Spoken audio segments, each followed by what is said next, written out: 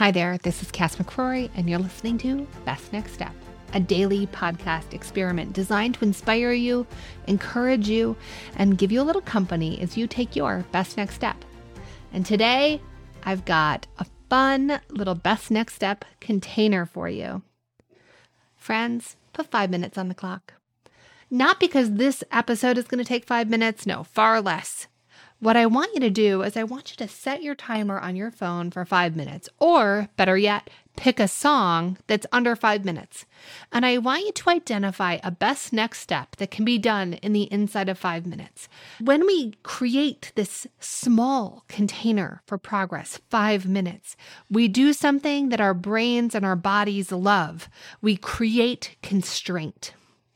And constraint forces us to be innovative, to move with our first idea, to push off quickly, and to take action.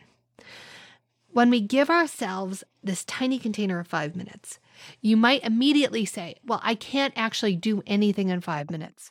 But that's not true. How many squats can you do in 5 minutes? How many text messages can you send to check in with a friend? Or 2, or 3, or 4, or 5? What can you do in the next 5 minutes that will be a best next step, that will nourish you, your body, your humanness, your relationships? Zoom in from the most personal. It might be get a glass of water, wash your face. 5 minutes is not a lot of time, but 5 minutes is also plenty of time.